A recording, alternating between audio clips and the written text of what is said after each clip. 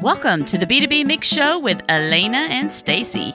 Each week, we'll bring you ideas that you can implement in your own marketing strategy. We'll share what we know and advice from industry experts who will join us from time to time here on the show. Are you ready to mix it up? Let's get started. Hi, everyone. I'm Stacy Jackson. And I'm Elena Jackson, and we are the co-founders of Jackson Marketing. And in case you still haven't heard, we are also sisters. We're bringing you episode 32 of the B2B Mix Show. Stacy, what's today's topic? Today, we're going to talk about something that a lot more marketers and companies in general should start paying attention to. It's about how well does your company's employee LinkedIn presence reflect on themselves as thought leaders in your company and your company brand. No doubt you've already got a few superstar social sellers in your ranks and some social savvy execs, but just imagine if every one of your customer-facing employees had profiles that help them and your brand shine. Today's guest, Mike Orr, co-founder of Grapevine 6, is going to share his thoughts on where marketers can empower those employees while also driving more brand-related social engagements on LinkedIn. Elena, why don't you introduce Mike to our listeners? I would be honored. Mike Orr is co-founded Grapevine 6 with 4 longtime friends to make content valuable to sales. They developed the G6 mobile app and content engagement platform that applies AI to accelerate sales and marketing effort. Mike applied design thinking to develop an app that delivers relevant content for business professionals in an easy-to-use experience. Before launching Grapevine 6, Mike worked with the team that would eventually found Grapevine 6 to create a MarTech startup that was acquired by Kundari. I think is how you say it. If not, you can correct me, Mike. And then as the strategic leader of Kundari's digital team, Mike won a number of global awards, including 2 Cannes Lions and a Fast Company Innovation by Design Award, and the best of the best in the world from MAAW, which is Marketing Agencies Association Worldwide. Mike earned a Bachelor's of Science from the University of Waterloo and an MBA from the University of Toronto Rotman School of Management. Mike, thank you so much for joining us on the B2B Mix Show. We're excited to have you.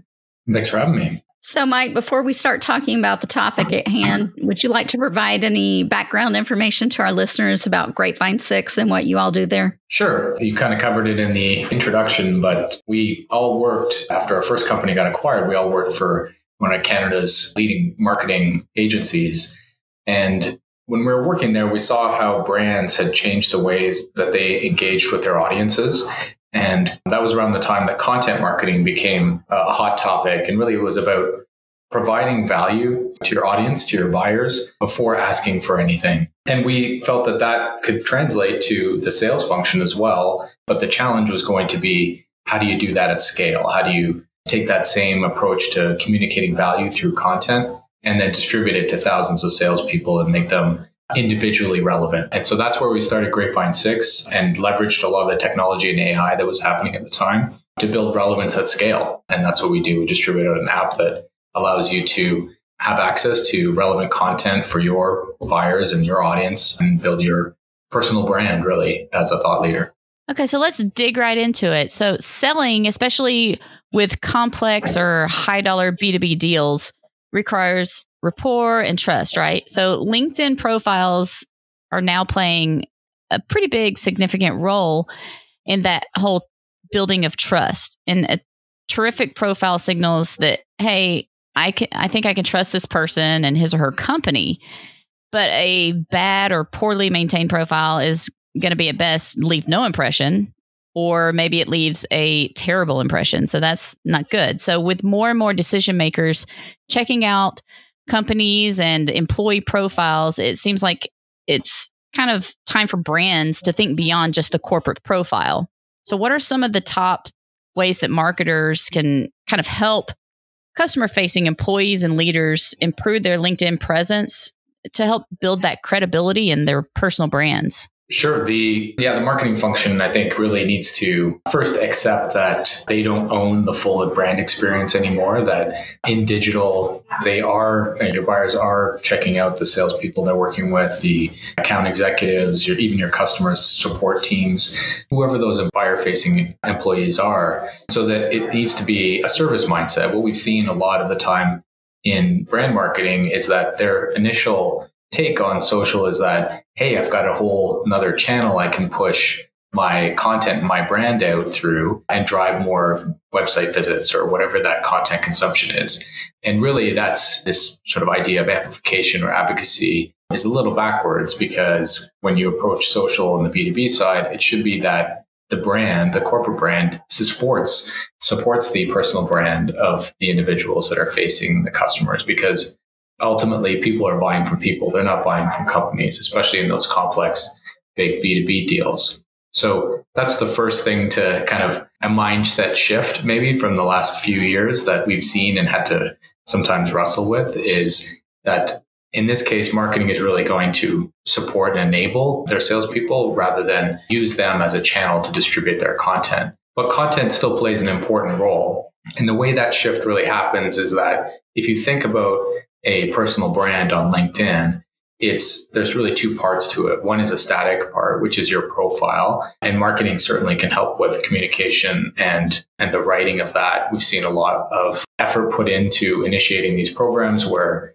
they'll have editorial teams or internal writers work with those, especially the executives, the leadership teams, to optimize their LinkedIn profile and really write it from a customer point of view. So that's sort of step one to establishing that baseline of a really engaging profile, which would be, the same in an analog way of designing a really effective and memorable business card. Now you have to have an ongoing conversation. So the sales cycles are taking longer. There's more touch points. It won't be that they just sort of check out your LinkedIn profile and walk away.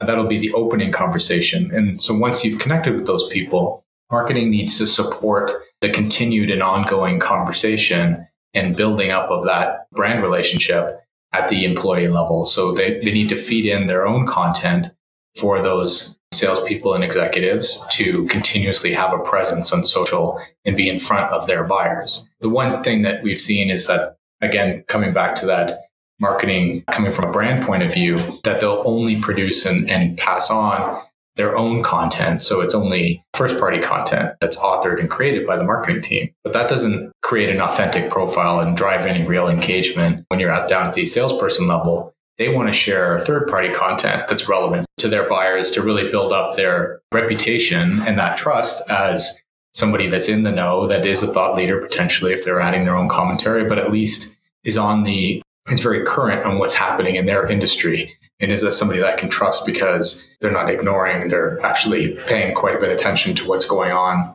with their competitors and with the industry and where our market is going. So there's those two elements that you have to serve both of them to build an effective program. Where do you think that the biggest, I don't know if the words disconnect or issues are when it comes to customer-facing employees and their LinkedIn presence? Do you think I guess it all starts with, is the profile set up to be a resume or a personal brand builder?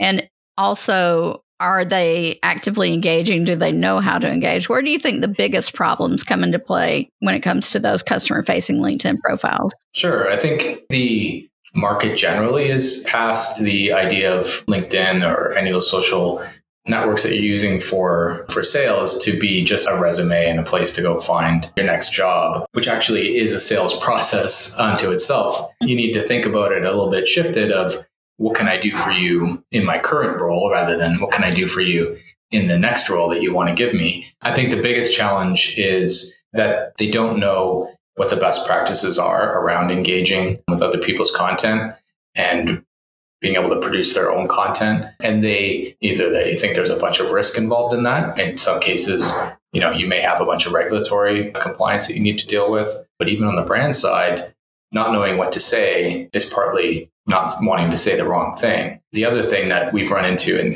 some of the bigger programs has been, you can get through that process of building the LinkedIn profile and have everyone understand how to use the tools. But when they get there, they just don't know what to talk about. And that's really the biggest gap, is they don't engage because they don't start putting their own presence out there and trying to go out and engage their audience. And that's where you need programs that really support those people through training and technology to make it a habit to engage continuously in social networks, because that's where you're going to get the real value at the end. Do you think that someone should have an outside party add feedback to helping develop the LinkedIn profile to say maybe someone that would be a potential customer or someone that is a customer to say, hey, if you came to my LinkedIn profile, would I be someone you would work with? For sure. Yeah. There's a woman that we work with, that told me this. Her name's Leslie Hughes. She said that, I think it was her that told me, you should have a peer review your profile, you should have a customer review your profile, and you should have your spouse or someone in your family review your profile, because you do want to be able to make sure that it's authentic. I think that's the most important thing, is that it is authentically you. At the end of the day, it's not your company. It's not just the standard marketing copy, because that's not how people build trust. They build trust with authentic people that they can recognize on the other side. And then also you want it to be written in your audience's language, right? So being able to put it in front of a customer, existing or prospect,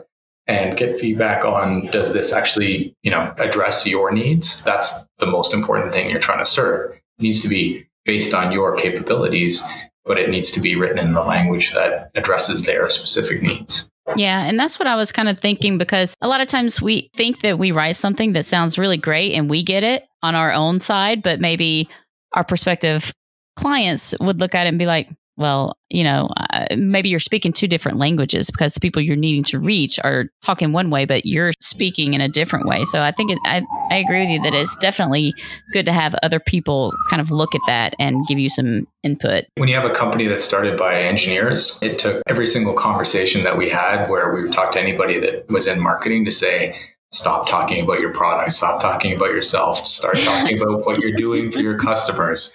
What are the outcomes? But why? We love our product. Exactly. Everyone keeps falling into that trap because that's what you know. But even when you're out trying to find a job, really what you should be doing is trying to solve your potential employer's problems. And that's the way you should position your messaging. It's just unnatural somewhat. So you have to work at it. And it's hard. Hey, folks, let's take a break to hear about today's sponsor. And we are back.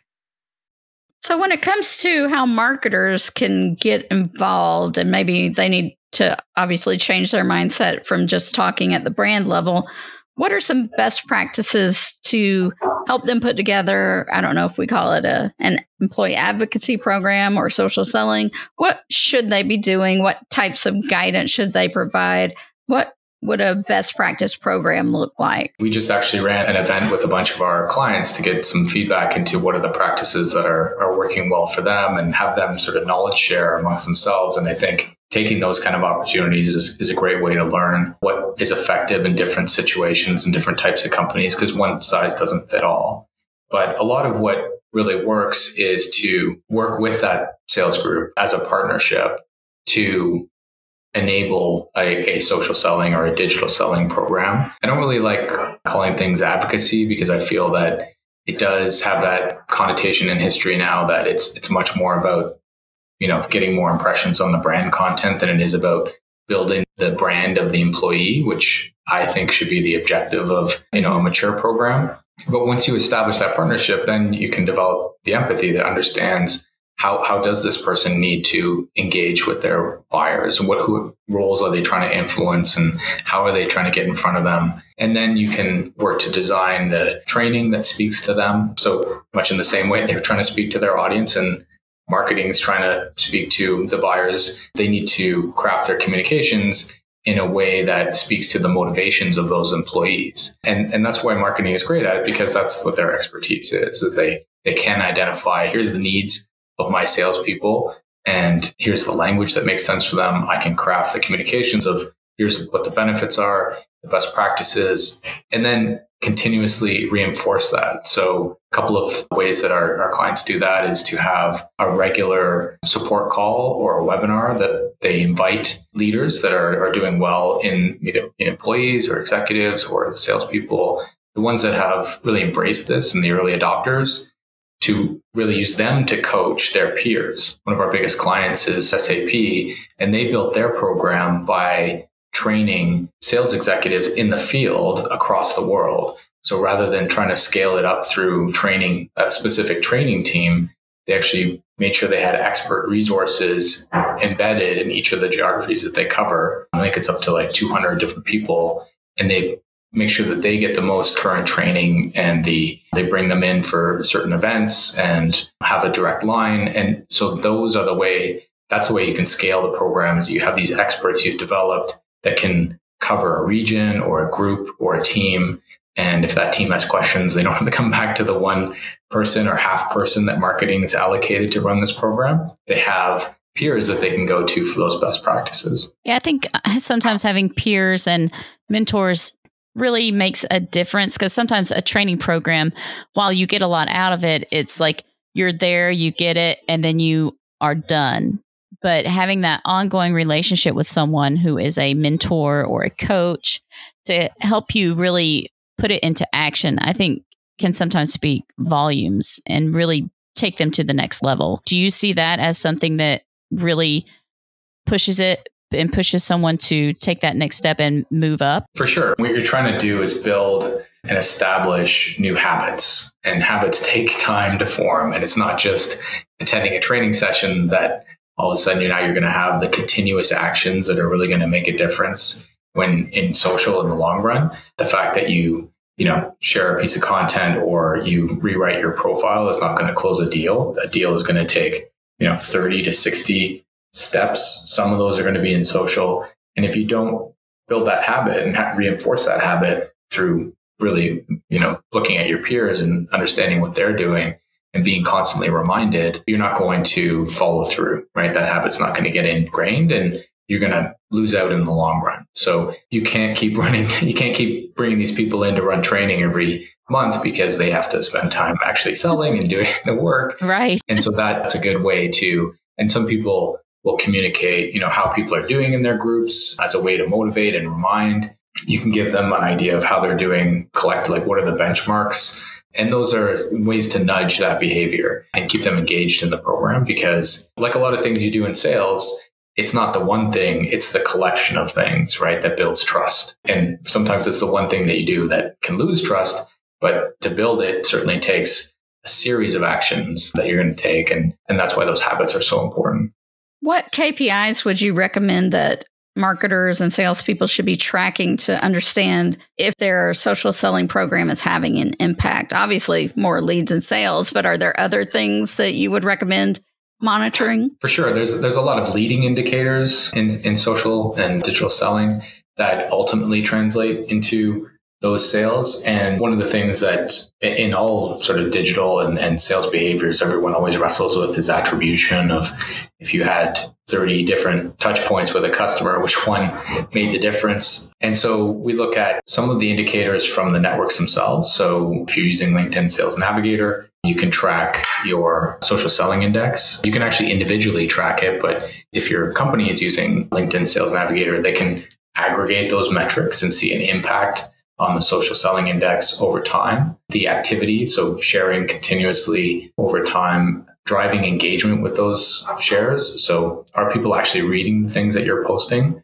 Those are important metrics to sort of calibrate the program, identify the leaders, and then the training opportunities as well. So who are the people that we want to model, and how do we get to the people that need to change those behaviors still? We do find that, much like a lot of programs, again, that attribution is really challenging. So some of the anecdotal, some of the stories that salespeople have around some of their contacts not even knowing that they were in this business, that found out about it because of social and reached out. Maybe they reached out in person or made a phone call because you were already connected, but then asked about the opportunity and referenced, that your activity in social and guiding them to understanding this is what you actually did. Those stories are great to model behavior as well. So much in the same way that we're now selling using stories, you're selling this program, you want to use those stories and collect them as well. Finally, I'd say the other metric that's really interesting for marketers is to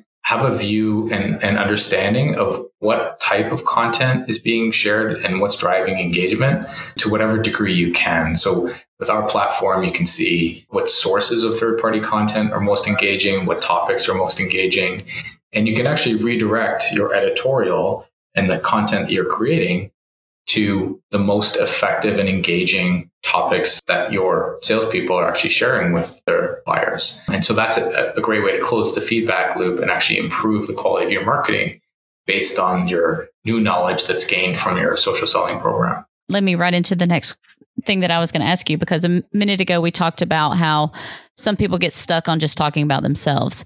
And so the best mix of content is going to be a mix. It's going to be curated plus your branded content. But is there a certain level that you should be looking at, like 80-20, 70-30, so that people feel like they're doing the right mix and not oversaturating on, say, their brand? For sure. I think it's a little bit subjective, but generally the point of view is you want to be authentic, right? So you want to embrace or represent your personal brand. And some people will be all about their job and the company that they work for, and that's a big part of their brand. And so they're going to talk about everything that their company does. For most people, they, have more to themselves than just their company, or they're really engaged in what's happening in the industry or their clients' industries, and that's going to dominate. And we usually see that our clients are recommending a guideline around, 80% is other people's content and 20% is your content. So you want to share third-party content. You want to go engage with other people's content, whether you're sharing it or just commenting on it. And then, some of your personal brand is going to be the company that you work for and the work that you do. And hopefully you really enjoy it. And you're going to want to share that as well. But we've actually seen some customers go from where they're recommending a high amount of brand content and a small amount of third-party content and not having a lot of engagement when people are sharing that content, to flipping the sort of ratio and sharing a lot more third-party content and actually drive even more engagement on their own content when it's not every single thing that they're talking about or the majority. Mm-hmm. So even when you're sharing it to a lower degree, you'll actually drive more engagement overall, because now it feels like it's authentic and it makes sense that you've handpicked this piece to share. It's not just I've shared everything my company ever produced and that's all I ever talk about. And how often should somebody share just a thought, or they've had this experience and want to kind of engage the audience and say, how do you deal with this on your end? Or where they're not sharing a link to an article or something like that. It's just truly just their thoughts in a post. How often should people be doing that? I think it goes to your personality again. So I know some people that do, training and that distill a lot of insights from practices or research that they've done. And they're just naturally good at engaging their networks. So almost everything they do, even if it's sharing third-party content or a link or an article or something, they're always prompting for that engagement and conversation. Right. But that, again, is somewhere you want to aspire to be. I think one of the challenges that we've seen in any of these sort of content initiatives is that it's a lot of work. And so you have, for example, we work with a lot of financial advisors where some of them decided, hey, we're going to all write a blog post every week. And that was a great idea, a great way to engage their audience. And then they haven't written a blog post in 4 years. They wrote 3 and that was it. And some of them, they're on top of it, but that's the exception. So you want to set the bar to a certain, achievable level and then just keep moving it up slowly rather than, trying to get everyone to be the power user or super user, I think, in social. Right. And you mentioned it's a lot of work. So do you have tips that can help people kind of develop their presence without that becoming their job? Maybe there's 10 to 15 minutes a day of things that they should be doing to kind of gradually get to that point? Or do they need to spend a lot of time up front and then it goes to a 10 to 15 minutes a day? Are there tips or strategy that you would recommend? For sure. I would say that for me anyways, mobile is a really important part of social. So it allows for the in-between times. So finding the, 10, 15 minutes, it could be in 3-minute increments that you spread out through the day of you're waiting in line. If you don't necessarily want to check your email every single time, you can take a quick look on social and see what the current activity is that you want to engage with. And that's an easy way to go out and engage with a few people's posts, drive a bit of interest. And, somebody uses a scheduling tool like ours that finds content and helps you post it is a really effective way to just to reduce the time and discovery is our big objective, because it's the challenge in sharing content is that it takes a lot of work to find it. So if the content can just find you, that makes that part easier. And then I would say that be selective on where you spend, the most time. So it may be that you're doing a very light engagement, you're just liking or sharing something that you've seen. It may be that you recognize this is shared by a prospect and you want to actually, or it's a very, something that something a bit more about. You're going to spend the time to read the content, think about it, write a relevant comment. You don't have to do that every time. So don't get overwhelmed. Start building those habits that you can actually keep and reinforce. And I find, the mobile thing helps out a lot in that. And then, having a couple of tools that can help you schedule your presence so that you are always on even when you're not. So I have a question for you about, have you noticed that organizations that do want to embrace this kind of content and helping reps build their personal brand, have marketers or other leaders ever tried to take too much control or inject too much into the salespeople's or other customer-facing people's profiles? And how can you kind of protect your profile from that? Yeah, it can be tricky. Some of it's necessary for regulatory reasons. So if you're selling, financial instruments or something like that, there's certain must-dos in policy. Usually what we've seen is much more of an opt-in policy. So you don't require them to participate. You set out a clear policy and you go sell it. And you say, okay, let's start with a group of people that are engaged, prove the value and understand the practices that actually work. And then we'll cascade that down. It will take work. It's not, I haven't seen it really forced on any group of people. And usually you can't even, because one of the big things that brands don't always recognize and companies don't always recognize is that the social property, your identity is your own property. It's not the company's property. And you have to treat it that way. You have to get their permission to help them. But I mean, you go into any sales organization, and if they're not spending half their day on LinkedIn, they're not going to be around much longer. So I think that the sales organization is there. They want the help. They want, be able to opt in, and if they don't, it's because you're not designing the program right. So you're overstepping and trying to, force them to do something they don't want to do. I think a lot of organizations, I remember talking to one 5 years ago that said, like, why do I want these people to spend more time on LinkedIn when, they're spending half their day there already? Like, salespeople will do occasionally things that aren't driving, value in the end. But if they're spending half their day there, then they're definitely doing it for a purpose. Yeah. There's a good reason. There's going to be revenue attached to that at some point. So yes, you do want to encourage those behaviors. And we have one last question for you. It's kind of a fun one, so don't get too worried about it. If you weren't at Grapevine 6, what would your dream pursuit or career be? That is a good one. I'm sure there's a lot of them out there that I could pursue. One of the really cool things that I got a chance to work on while I was at the agency, you mentioned the design thinking, I learned that at business school. I did some practical applications of that. But one of the really cool things that we got to do was to work with one of the researchers at the Hospital for Sick Children here in Toronto, who was building an app for kids with cancer to track their pain and collect sort of data and information on what the pattern of that pain looked like, and ultimately created intervention recommendations. And we took that idea, which was very sort of basic pain diary, and built a game out of it and a real story. And we had actors volunteer to shoot little videos as the kids were enrolled in the pain squad and collected clues on the way to solving pain. They would get promoted and see a video of somebody, one of the sergeants, congratulating them as they moved up the line. And they went from a sort of 60% compliance rate up to over 95 because the kids were really engaged in it. And I think even though it's a very challenging kind of environment to work in, it's tremendously rewarding. I think there are a lot of opportunities for that, applying a slightly different approach and thinking to, especially in healthcare, some of those problems, which would be really fun to spend some time in and see what kind of change we can make.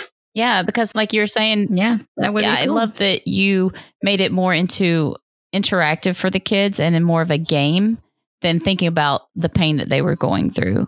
And I think you hit it right on the head with that's how we need to look at a lot of things and make it focus on something else so that we're not thinking about that bad part of it.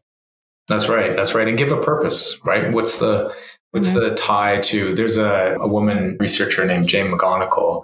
She wrote a book called Reality is Broken. And her thing was that games were going to change the world because they were these epic stories where everyone was part of something bigger than themselves. And they were contributing even when they were, just trying to complete a task or a process or something like that. And so in this case, even though they were sort of recording their own experience, collecting those experiences could change the outcome for a whole bunch of kids. So that was the intrinsic kind of motivation to complete it. And then you could tie it in to a story idea that made it more fun and it did distract them. And, kind of when they weren't feeling really good, it was a bit of fun in the day. Yeah, that's just so cool. Yeah. Well, Mike, thank you so much for joining us and sharing your insights with our listeners. If there's any listener that would like to connect with you online, what's the best way for them to reach out? So I'm on social media, mainly LinkedIn, and you can reach out directly there.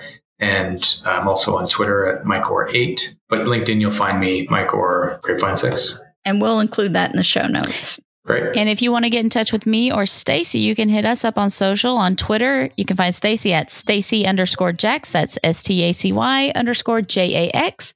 And you can find me on Twitter at Alaina_Jax. That's ALANNA_JAX.